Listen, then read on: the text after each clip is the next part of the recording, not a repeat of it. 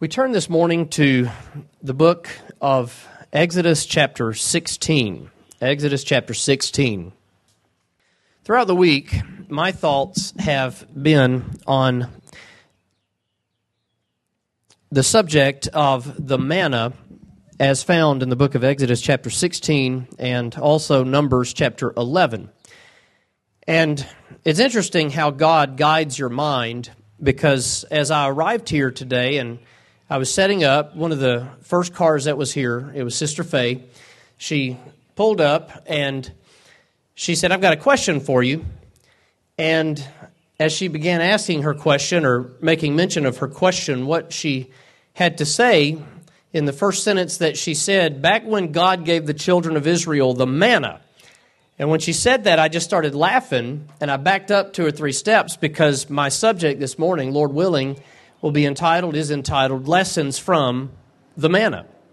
And I'm always thankful when God guides the congregation or portions of it to study and think about during the week what the minister has had laid on his heart during the week.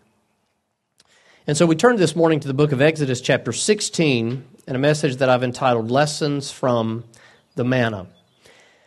Now, I've had this in my mind for some time, the account of God giving manna to Israel to eat during their wanderings in the wilderness. And there are many lessons that we can learn and benefit from this account even today. As we turn to Exodus chapter 16, first of all, we want to consider together the account of what is taking place, and we'll look at some of these passages and maybe skip over some of them for the sake of time, because we know that it's warm, and at 1 o'clock today they're planning on rain, and we got to break down the equipment, so this will not be one of my 70-minute sermons. And everybody said, "Amen." So no 70-minute sermons today. However, we do hope that we maybe spend at least 50 minutes. Anyway. This takes place right after the children of Israel are delivered out of Egyptian bondage. You know that as we studied last week together, Israel was in bondage, and they had been in Egypt for a period of time. And the reason they were in Egypt is because they had sold their brother into bondage, Joseph. We studied Joseph last week. These patriarchs moved with envy and jealousy. They sold their brother into slavery. And as you know, God raised him up. God was with him. God overruled. God delivered. And God used that circumstance to deliver even the entire nation from starving to death through Joseph's position of authority in Egypt. Well, as the children of Israel go into Egypt to find sustenance and survival, they never leave. They stay in Egypt, and there arose a Pharaoh that knew not Joseph and that feared not the God of Abraham, Isaac, and Jacob. And he became paranoid, and the Egyptians became paranoid of the goodliness, as it were, of the children of Israel. They became afraid, and they said, "These Hebrews are stronger. These Hebrews have children easier. Let us afflict them, lest they rise up and they challenge us. They take our nation, and we end up as slaves." So the nation of Egypt enslaves the children of Israel. Israel is enslaved by the nation of Egypt. This was a cruel bondage. They made them not only build great cities, but as they began to afflict them more and more, they would make them gather the supplies that they would use to make the bricks, to build the buildings in the cities. It was a very cruel form of oppression and slavery. And the whole time they cry out to God, "God help us, God help us, God help us." And finally, God always hears, but God acted on those pleas. God acted on those petitions. Now, as we think about that, just to follow a rabbit's trail today, certainly God was concerned with the well-being of his people. God is always concerned with the well-being of his people. But we know that God had another agenda in the world in that day. In fact, God always has many agendas in the world. Things that are right, things that further his cause. As we observe from God's words to Moses concerning Pharaoh, as Paul quotes in Romans chapter 9, one of the reasons that God deals with these peoples, Israel and Egypt, the way that he does is because he was going to build a name for himself in the world that all nations might fear him. And so the furtherance of his name in the world was one of the reasons that some of these things took place here in the book of Exodus. Another reason is the establishment of the nation of Israel out of affliction in a form of deliverance, because what we read in the Old Testament is a microcosm. It foreshadows and represents the coming of the Lord Jesus Christ into the world. And so even as we study Egypt and Israel's deliverance out of Egypt through God raising up Moses, we can learn lessons about God raising up our Lord Jesus Christ, sending his only begotten Son into the world to die for us, to deliver us from a much greater Egypt than the nation in the Middle East today, in northeast Africa, where Egypt is. God intended to deliver us from our Egypt, our bondage, our slavery to sin.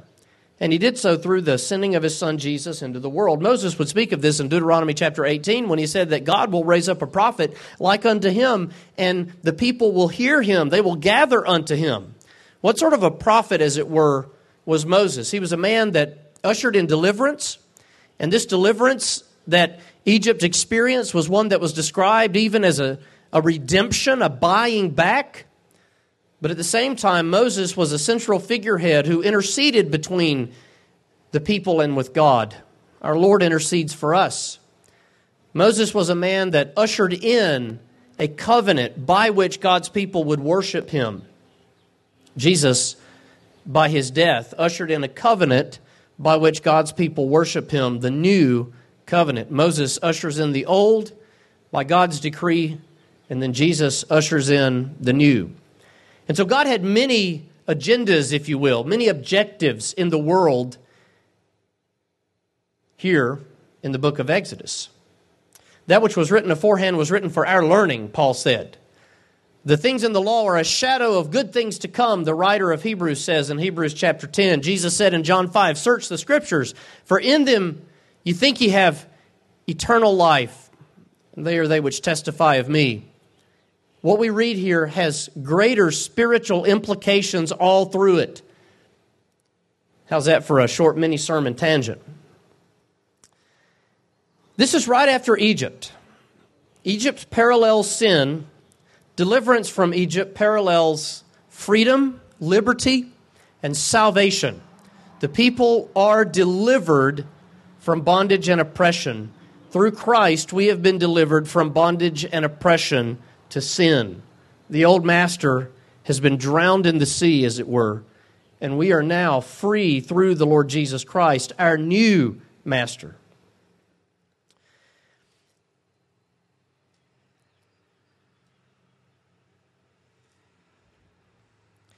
In Exodus chapter 16, which we're going to skip chapter 15 for now, but we're going to go back to chapter 15 as we begin looking at the mindset of the children of Israel at this moment. Chapter 16 of Exodus, they took their journey from Elim, and all the congregation of the children of Israel came unto the wilderness of Sin, which is between Elim and Sinai, on the 15th day of the second month after their departing out of the land of Egypt, and the whole congregation of the children of Israel murmured against Moses and Aaron in the wilderness. More on that later. And the children of Israel said unto them, unto whom? Unto Moses and Aaron, would to God that we had died by the hand of the Lord in the land of Egypt, when we sat by the flesh pots. What is a flesh pot? It's where they boil food. Think of a stew or a soup. That we had died in the land of Egypt when we sat by the flesh pots, and when we did eat bread to the full. For ye have brought us forth into this wilderness to kill this whole assembly with hunger. The Lord said unto Moses, behold, I will rain bread from heaven for you. Bread from heaven. And I'm resisting the temptation to get ahead of myself in the notes and make comments on everything that's taken place. So just understand, we're going to come back to what we're reading, but I'm going to give you the narrative first. The people shall go out and gather a certain rate every day, that I may prove them, whether they will walk in my law or no. And it shall come to pass that on the 6th day shall they prepare that which they bring in, and it shall be twice as much as they gather daily. And Moses and Aaron said unto all the children of Israel, At even then ye shall know that the Lord hath brought you out from the land of Egypt. And in the morning then shall ye see the glory of the Lord, for that he heareth your murmurings against the Lord. And what are we that you murmur against us? Now what Moses just said there is, when you complain to us and we're doing what God has told us to do, you're not complaining about us. You're complaining about God, because we're just doing what he told us. This would happen when they rejected the structure of government when they wanted a king. God tells Samuel, they've not rejected you. Well, they've rejected me. Moses said, What are we? What are we that you murmur against us? This is not my fault. Moses said, This shall be when the Lord shall give you in the evening flesh to eat, and in the morning bread to the full, for that the Lord heareth your murmurings, which you murmur against him. And what are we? Your murmurings are not against us, but against the Lord. And Moses spake unto Aaron, and he commands Aaron to command the children of Israel, and the cloud of God reveals itself to them. They see the glory of the Lord in the cloud. Now God speaks, and he tells them that I've heard the murmurings of the children of Israel. Speak unto them, saying, At even shall ye eat flesh. We won't comment on the flesh today, but what he has reference to there is in the eventide, at the evening time, they would be, a flock of quail would be sent among them, and they would kill the quail, and they would eat the flesh of the quail. Now here, in this chapter, it would lead you to believe that that happened on a daily basis. If you read the future account of this in the book of Numbers chapter 11, it almost seems to indicate that this was something that occurred on special occasions. Either way, God gave them flesh to eat, and that flesh that he gave them to eat was in the form of quail. By the way, later on, because they complained, God said, I'm going to give you so much quail and so much bread that you're going to have to eat it, so much so that you become nauseous and you vomit it all up through your nose. And you may think that's gross. Why'd you just say that? Because that's what God said to them. It's in the Word. You've complained, so I'm going to fill your belly to the extent that you, by reason of gluttony, vomit everything that you just ate up, because I'm taking this seriously, and obviously you are not. He gives them flesh in the form of quail.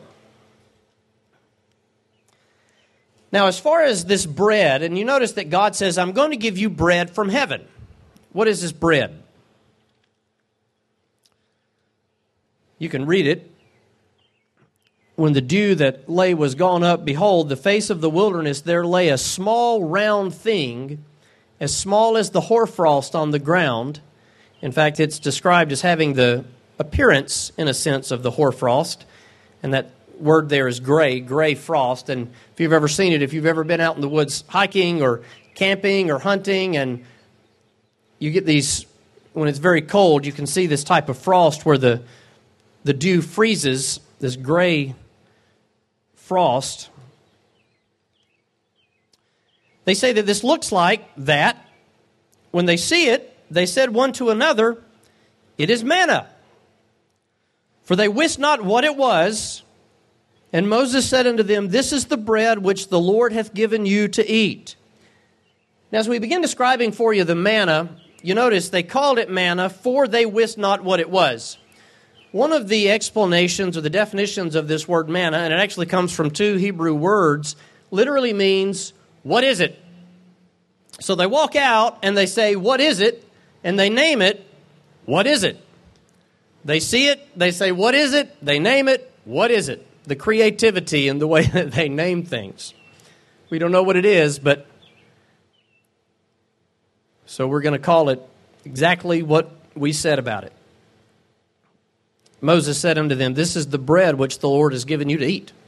So you think about this. They walk outside, they leave their tents, and the ground is covered in small little edible kernels of what God calls bread, and there are descriptions of it that we'll share with you in a moment. Now in verse 14, we read that it's a small round thing, as small as the hoarfrost on the ground. In verse 31, we read, the house of Israel called the name thereof manna, and it was like a coriander seed, white, and like wafers made with honey. Okay, so it's small, it's white. As you see from this passage and others, it was hard enough that it could be ground up to make bread. It tasted like a wafer mixed with honey. In Numbers chapter 11, another place that mentions the manna, it says that it has the taste of oil, as the oil as it's been cooked, it has the taste of fresh oil. This is Numbers 11:8. The people went about and gathered it and ground it in mills and beat it into a mortar and baked it in pans and made cakes of it, and the taste of it was as the taste of fresh oil. Now that has caused some theologians trouble. They say, does it taste like bread? Does it taste like honey? Or does it taste like oil? Last time I checked, food can taste like more than one thing at once. This past week, I think it was maybe either this weekend or the weekend before, Lydia decided to make a carrot cake. And she left it because she went outside and played in the oven, and it was in the oven 2 to 3 times as long as it was supposed to be in the oven. And we came back in, and lo and behold, there is carrot cake. And we got it out of the oven, and Rachel said, it's burnt, it's no good. Well, Elijah and I, we attacked that like a couple of zombies. I mean, we were shredding it like the loaves and the fishes at the Lord's ministry. We were ripping it in pieces and eating off of it, and then 30 minutes later, we all get in trouble. Well, why was it there? It was burned, supposedly. Well, she goes on to cut it into thirds and doubles it up and puts the icing in it. You know how many flavors you can taste in a carrot cake? You taste all kinds of flavor in a carrot cake. I don't know why they call it carrot cake. It doesn't taste like carrots to me. But you taste the icing, you taste all the ingredients. It can taste like different things to different people. More than likely, it tasted like a honey-flavored bread that also tasted like oil when it was cooked. It's not a quandary to get into. Does it taste like bread, honey, or oil? Well, it can taste like all three at once. You might ask yourself the question, is there some natural cause for this? There have been all kinds of people who have tried to come up with natural causes for the miracles in God's Word, and I would just insist that the miracles in God's Word are the miracles of God's Word. It's not that overnight you have a plague of bugs that come through and leave honeydew from whatever it is that they're eating and doing, and they would pick up the honeydew and eat the honeydew. That was one theory that I read in an encyclopedic resource this week. Well, it could have been the honeydew of insects. Oh, isn't that appetizing? The book of Psalm 78 describes it as actually being the angel's food. Psalm 78, though he had commanded the clouds from above and opened the doors of heaven, and had rained down manna upon them to eat, and had given them of the corn of heaven, man did eat angels' food. He sent them meat to the full. He rained flesh also upon them as dust, and feathered fowls like as the sand of the sea. What does Psalm 78 describe this as being? That's a psalm of Asaph. Describes it as being the very food of angels themselves. What do angels eat? Do angels eat? Apparently angels eat manna. There's not a natural cause to this. God is supernaturally, miraculously working, and this fell with the dew. Sometimes it describes it as on top of it. Sometimes it describes it as under it. Would you believe that Jewish theologians argued about whether or not it was on top of it or under it? Does it matter? It's on the ground, and it's wet because dew. Sometimes people, we must love to argue. It must be intrinsic to the soul of a man to want to debate if we're arguing about was the dew under or on top of the manna. Doesn't matter. God gave manna. That's what matters. God gave manna, and that is what matters. As you see from Numbers chapter 11, it was eventually baked. We noticed that. They made a mortar of it. They baked it. They made actual bread out of it. It was described as bread when God gave it. But they cook it. They find various ways to produce it. They made cakes of it. The taste of it, I presume that to mean the taste of the cakes was as the taste of fresh oil. And they ate it. At one point, and we'll just mention this in passing, now you understand that they had this the entire time they were in the wilderness. I don't know if you've ever been to a desert. Brother Rick and Sister Colleen spent a portion of their lives in Arizona. Brother Kenneth just moved back to Arizona. I drove through Arizona to California and back. And I can tell you that if I happened to be stranded wandering in the middle of northern Arizona, anywhere other than around Flagstaff with all the evergreens and the oaks, if I'm wandering through Arizona, do you know what there is in Arizona to eat? Rocks. There are rocks. There is dust. Occasionally there's a little bushy fern of a thing here and there. There's nothing to eat in the wilderness. That's where they are. They're in a desert wasteland. Now, by the way, they wandered 40 years. We're going to come back to that thought in a minute. How long did they have to wander? If you get on Google Maps and you take where they began and where they ended, you can walk there in days. It wasn't that they were lost. You know, Moses, you're the worst navigator ever. 40 years it took us to take a month's journey at most. Now, you know why they wandered? Because they murmured. But the entire time God gave them the manna, they began to complain about the manna, calling it light bread. We're tired of this light bread. I've heard preachers rightly compare that to the story of grace. Never, ever, ever let us tire of hearing the story of salvation by the free and unmerited grace of God. It is not light bread. I do not tire of it. I do not get tired of hearing John 6, John 10, John 17, Romans 8, or Ephesians chapter 1 preached. Praise God for the message of grace.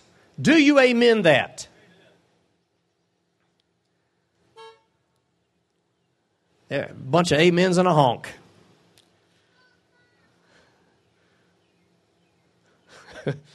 Those on the live stream didn't hear a little baby scream, honk, honk. That will be the highlight of my day. Say, what was the best thing about church today? Little baby says, honk, honk. The manna continued until Joshua chapter 5. As they go in, 40 years later, the manna ceased on the morrow after they had eaten of the old corn of the land. The gardens they didn't till up, and the plants they didn't sow, and they didn't water. They harvested the land of the Canaanite.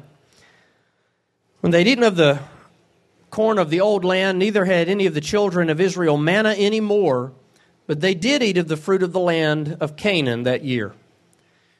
When that providence was no longer needed, God ceased to give it. When it was no longer needed, God ceased to give it. Back to the book of Exodus chapter 16, one final note about the manna. The last place that the manna existed was in the Ark of the Covenant. Exodus chapter 16 and verse 33, Moses said to Aaron, "Take a pot and put an omer full of manna therein and lay it up before the Lord to be kept for your generations."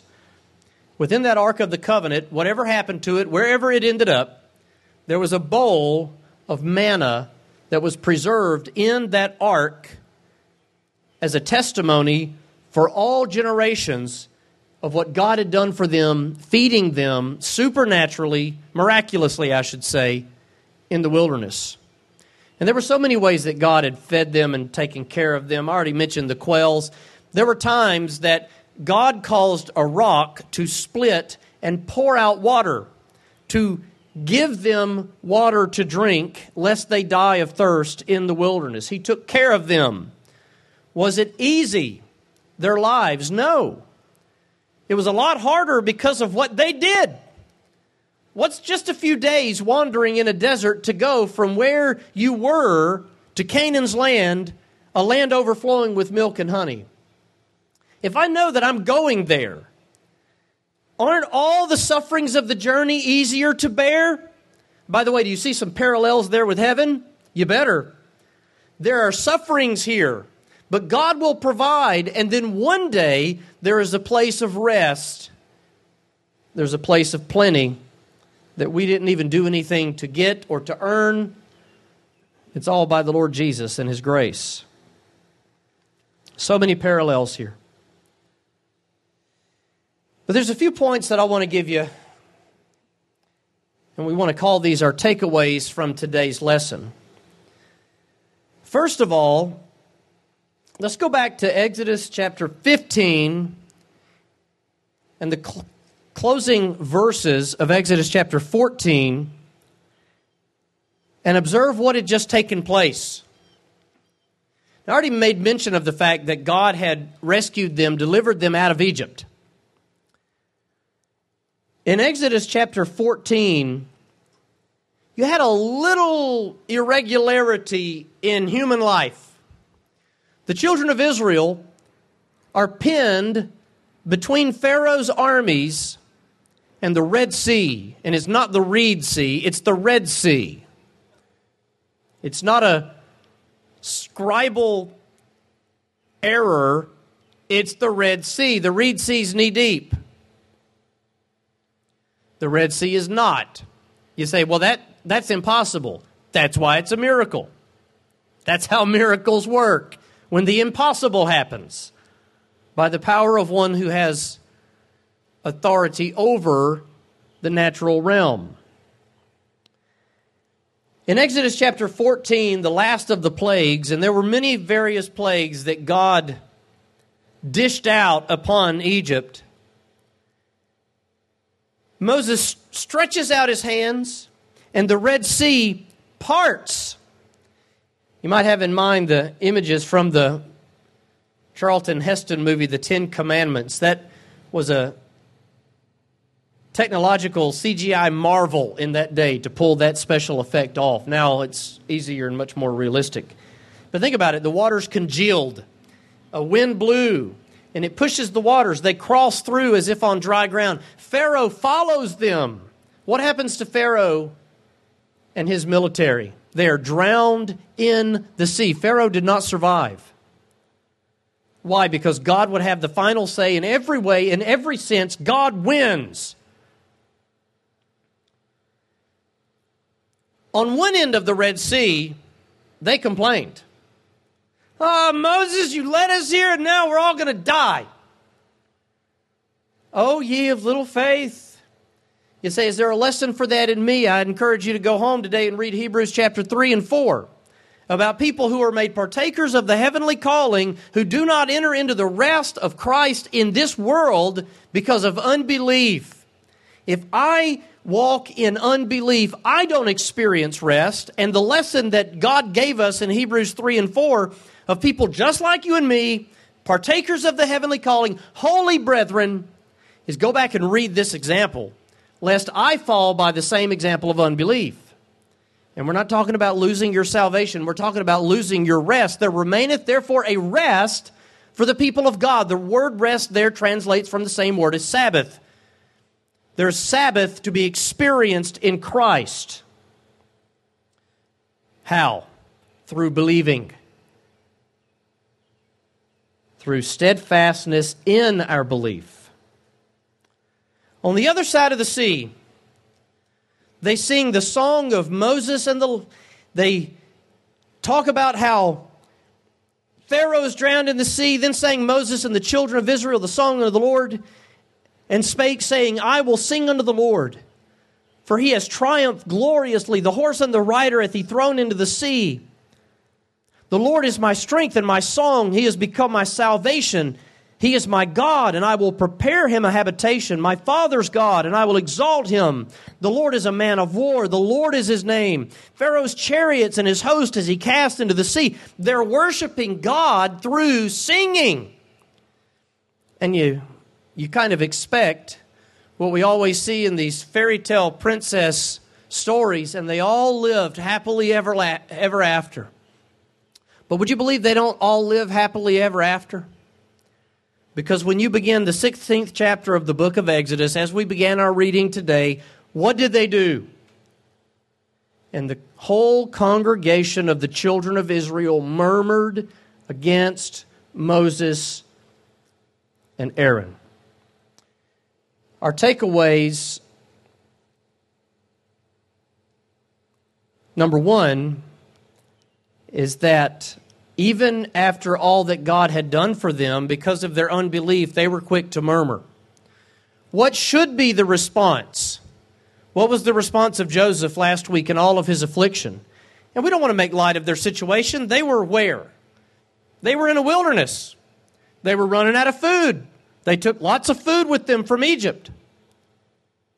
It was scary. What's going to happen to us? Did you bring us out here to die? Is what they asked him. But their response should have been as Joseph. Thy will be done. Thy will be done.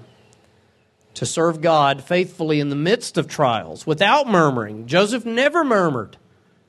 By the way, the word murmur means to quietly complain.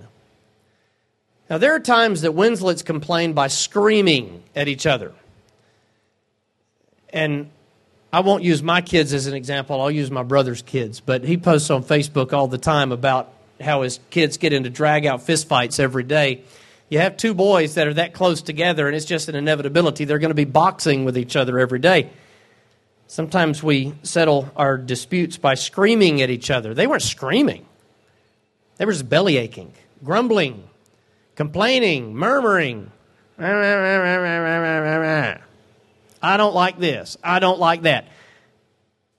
One of the things we're going to notice today is that God does not like murmuring. Well, their situation looked dire. Does God say, well, that's okay? No. Murmuring is always wrong. Murmuring is always wrong. They murmur. And according to Hebrews 3 and 4, their murmuring was a result of unbelief in their heart. Strengthen your faith, and you will not be as inclined to murmur. When you find yourself murmuring, understand the root is a lack of strength of faith. Lord, I believe, help thou mine unbelief. Number 2, even though they murmured, God was merciful and gave them food anyway. Now, I don't know about you, but if my kids were murmuring and complaining and whining and saying bad things about me, they might have to go spend some time in their room first. I don't know about giving you food. I'm not too happy with you. But God hears, and God gave them food. He provided for them. Why? Because God is that merciful. And so we learn a lesson here as well about God's mercy. Now, a caveat and a disclaimer, well, that means that, I can just abuse God's grace. No, because God's mercy, His patience, as it were, eventually would come to an end with them. In Numbers chapter 14, a very famous occurrence in Scripture, they murmured, and because they murmured, their carcasses would fall in the wilderness. Your carcasses shall fall in the wilderness, and all that were numbered of you, according to your whole number, from 20 years up and older, which have murmured against me. The reason they wandered in the wilderness for 40 years is because they complained. And God says, fine, you're not going to enjoy Canaan's land. Joshua's going in. Joshua's going in. Who else is going in? Caleb is going in. They're going to be 80-year-old men. I encourage you who are more aged in years to go read the account of Joshua and Caleb going into Canaan's land. They ride in on horses and they say, we're taking our land. 40 years I've waited for this land. They're not decrepit. They rush in there. They say, I want that one. They go and they take it. But to the rest of those who are over the age of 20, God says, your carcasses are going to fall in the wilderness because you murmured. Another famous account, Numbers chapter 21, when the children of Israel complained again. They spake against God and against Moses. Wherefore have you brought us out of Egypt to die in the wilderness? How many times are they going to ask? There is no bread, neither is there any water, and our soul loatheth this light bread. You mean the angels' food? Food from heaven? There were times that God said, I'm going to wipe them off the face of the earth and start a new people with you, Moses. And what does Moses do? Have at it. No, that's not what Moses does. Moses intercedes on their behalf. Moses intercedes on their behalf. And God in His mercy responds to the beckonings of His interceding servant. And God forgives them. God is rich in mercy and slow to wrath. But what does God do here? And the Lord sent fiery serpents among the people, and they bit the people, and much people of Israel died. One of the things that I've heard, because we, as Americans, often equate anything negative with the wicked one, is, well, God never does things that are mean or that hurt people to society in general. Let me just read that for you again. To answer the God never does mean things, first of all, it's not a mean thing. It's called justice. Justice is not mean. The Lord sent fiery serpents among the people, and they bit the people, and much people of Israel died. The people pray. They beg Moses pray. So what does Moses do? Moses prays, and then God said, make a fiery serpent, set it on a pole. This is the brazen serpent. And when the people look at it, they will live. What does that point to right there? According to Jesus in John chapter 3, Himself. As Moses lifted up the serpent in the wilderness, so shall Jesus be lifted up. And through Jesus we find healing and strength. God's patience eventually came to the end, and they would be judged for their murmuring. And it was not pleasant. But even in that, God gave deliverance. Number 3, this is a lesson in trust, and it's a lesson in the priority of God's Sabbath. How is it a lesson in trust? And we'll be quick with these final points. It's a lesson in trust because if they gathered more than they needed for a particular day, what would happen to it? Now, you know me, I like to gather, and I like to save, and I like to store. And I'm talking about when there's economic collapse coming and we fear hyperinflation. I'm talking about bullets. I'm talking about food. I'm talking about seeds. I'm talking about silver coins, because that's just how I roll. And that was all lost in an unfortunate boating accident, right? That's what they always say, to say they don't have it anymore. I'm all about prepping. God says you're not allowed to prep. Don't save it. If you keep it overnight, it's going to breed worms and it's going to stink. What happened? Some of them didn't believe Moses. Moses, he got mad at this. They laid it up till the morning. Some of these people, and by the way, the stuff that was left on the ground melted in the sun. Some of these people didn't believe him. They kept it, and it bred worms, verse 20 of Exodus 16, and it stank, and Moses was wroth with them. I told you not to do that. He was angry. That's a lesson in providence. By the way, in the Old Testament and the New, we find examples, we find language of our what? Our daily bread. Give us this day our daily bread. Where do you think that verbiage comes from? The manna. Give us our daily sustenance. That's a part of the model prayer, even for us to pray today. Give us this day our daily bread. In the manna, the children of Israel learned to trust in God for providence, for daily provision. It could not be based upon their saving, their gathering, their sowing, their reaping, their cultivating. They were completely dependent at the hand of God. And so they learned a lesson on trust. Deuteronomy chapter 8 and verse 3, man shall not live by bread alone. Jesus quotes that in Matthew 4. But there's another beautiful lesson here, and as we are here gathered today on the Lord's Day, some in person, some at home, this is the Lord's Day. What happened if you kept manna overnight? Stank, bred worms, worms infested it. And yet, one day of the week, they were to gather enough for 2 days, prepare it that day, and consume it the next. Every Friday, they were to gather enough for Saturday as well. And guess what the Word of God said about it? It never bred worms.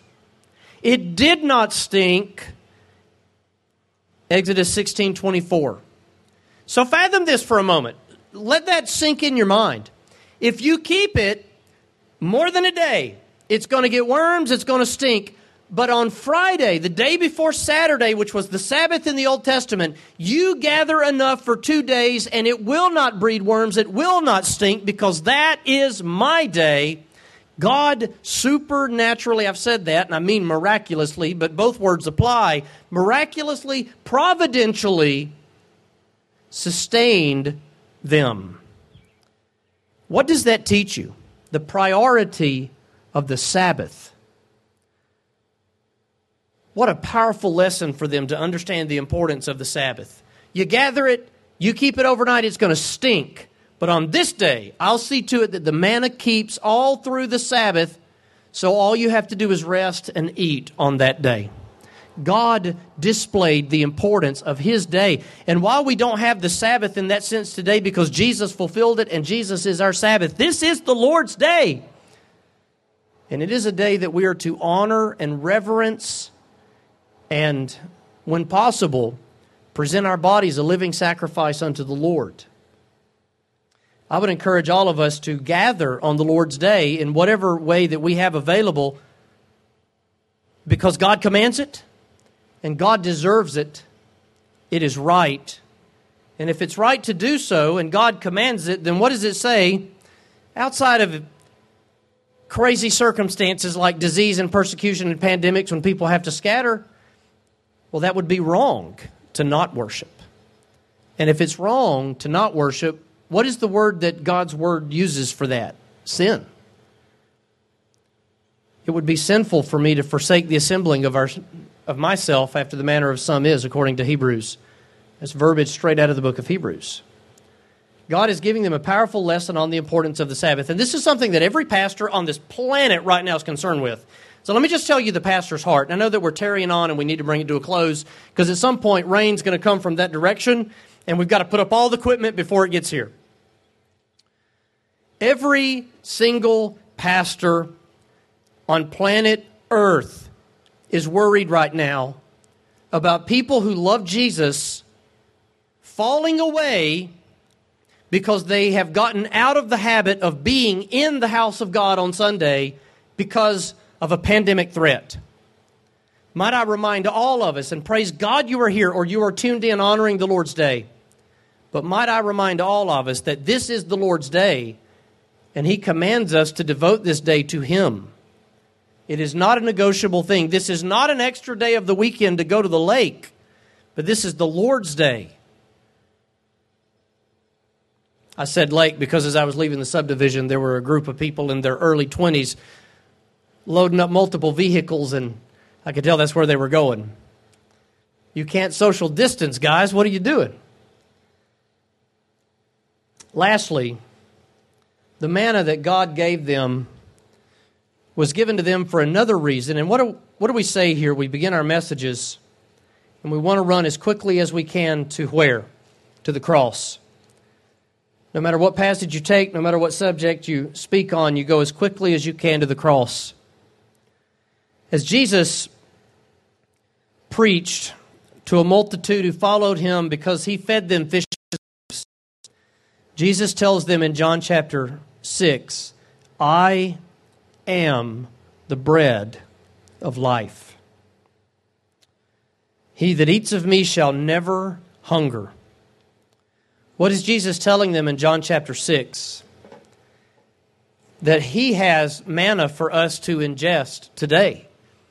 That we can partake of him, that we can enjoy him, and in partaking of him we find food for our souls, the sustenance to get us through this wandering pilgrim's land, as it is in one sense the wilderness of sin, this world around us. He is our bread of life. We ingest, as it were, through the gospel, through worship, over and over, the Savior. We partake of him as we worship him, as we praise him, as we honor him, as we hear the word preached, as we sing to him, as we read his word. And we find food for our souls. I trust that our souls have been fed by the sharing of God's word today.